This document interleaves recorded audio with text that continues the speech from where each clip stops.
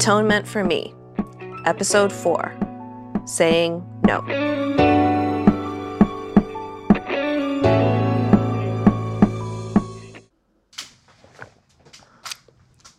Hey Magical Misfits, it's Kaden Ivy and welcome to Atonement for Me.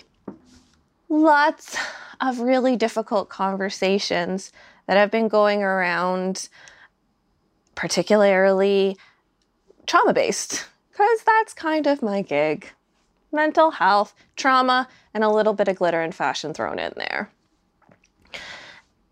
One of the things that I have been talking about recently, and only really discovered recently, is the ability to say no and to be assertive about it. Is such a silly thing because as a child, most people's one of their first words is no. It's easy to say no, 2 letters. But the way people react to a no is very different and can really affect a person's outlook on life as well as their outlook on themselves. For the people who I've been talking to who are sexual assault survivors, the word no is obviously quite triggering for them because they have set those boundaries up and were assertive in maintaining those boundaries, and those boundaries have been crossed on purpose.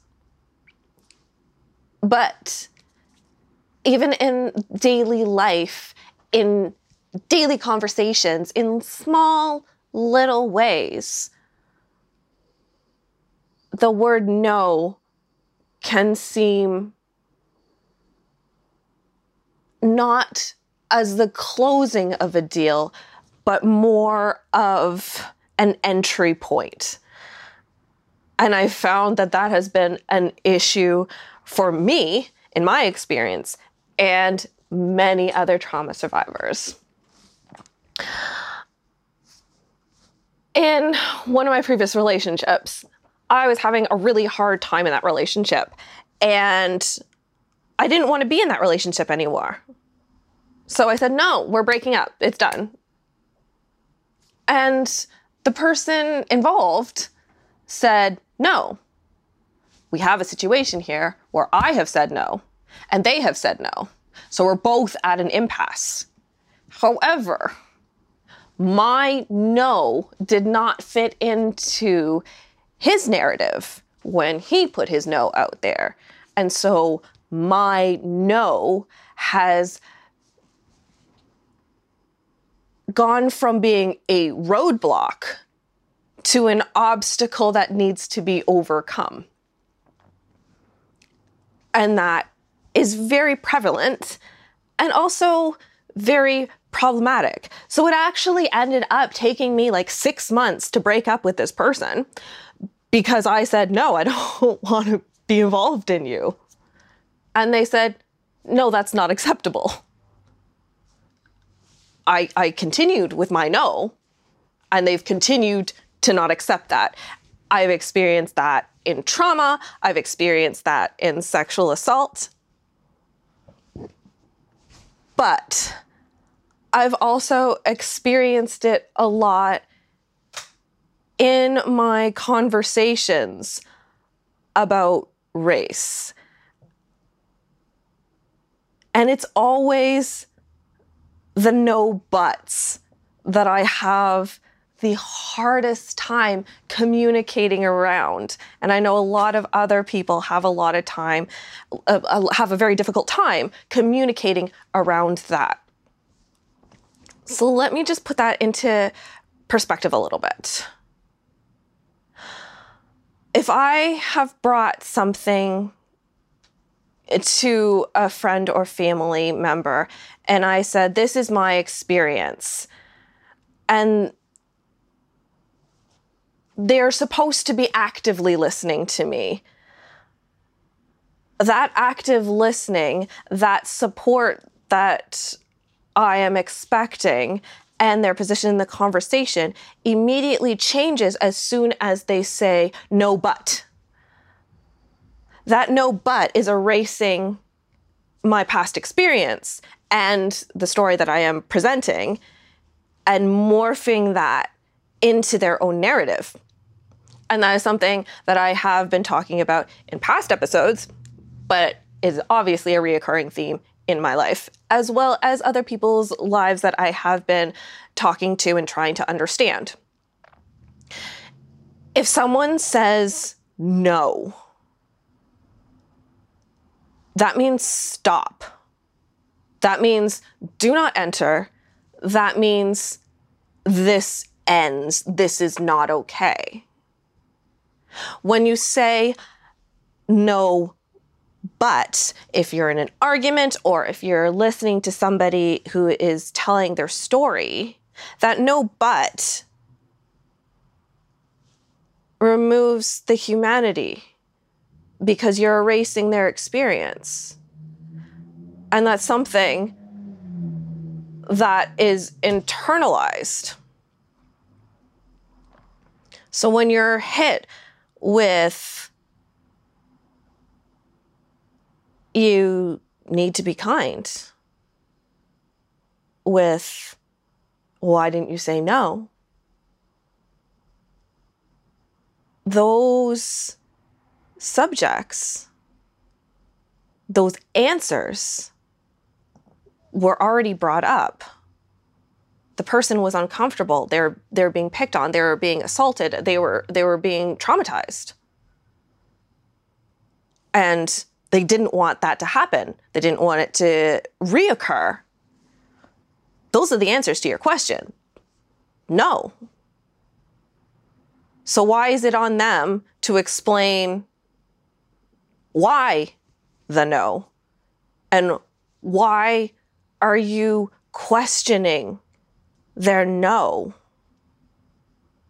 No is not a broad statement or a vague and abstract thought. It is clearly defined. So if somebody is saying, no, I don't want to talk about that, that's not an invitation to be, why don't you want to talk about it? Oh, come on. Just tell me. Why? No, but. No, they said no. There's nothing more to it. Goes for in a sexual assault situation.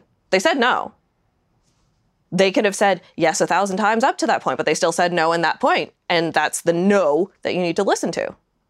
Or if you're talking to anybody in the BIPOC community, and they want, their world is changing right now. Our world is changing right now.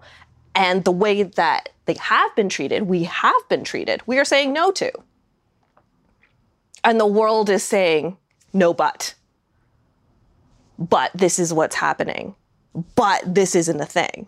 No, no, no, no.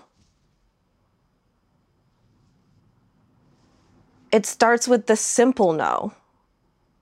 That it stops here, no. And you're meeting that assertive no with a dismissive no. Because it's uncomfortable for you. Right now, everybody's having uncomfortable conversations. We're all in an uncomfortable situation. We're all in a very precarious situation. So how we relate to others, how we communicate to others is really important. And actively listening means understanding and retaining the information that is brought to you. And being able to be an active supporter is actively listening and not responding with no, but. No is that wall not a ladder to get to the other side. There is a difference. And again, in the way we speak, in the way we use our words, and the way we present, that matters. And that's important, and that's valid. So it's okay to say no, to stand up for yourself. If you're in an uncomfortable situation, it's okay to let your voice be heard. It's on the other people if they pass a judgment on you saying no. You don't have to internalize that as a bad thing. You were in the wrong. You shouldn't be saying this. Or that it's your fault. And that's something that through trauma with sexual assault and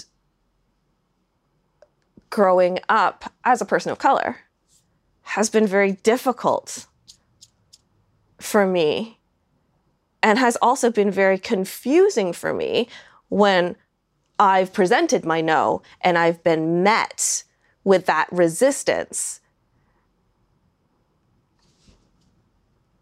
It's okay to say no. And it's okay to not explain your no to another person. Because again, it's a wall. It's not a ladder over top. And that's the tea.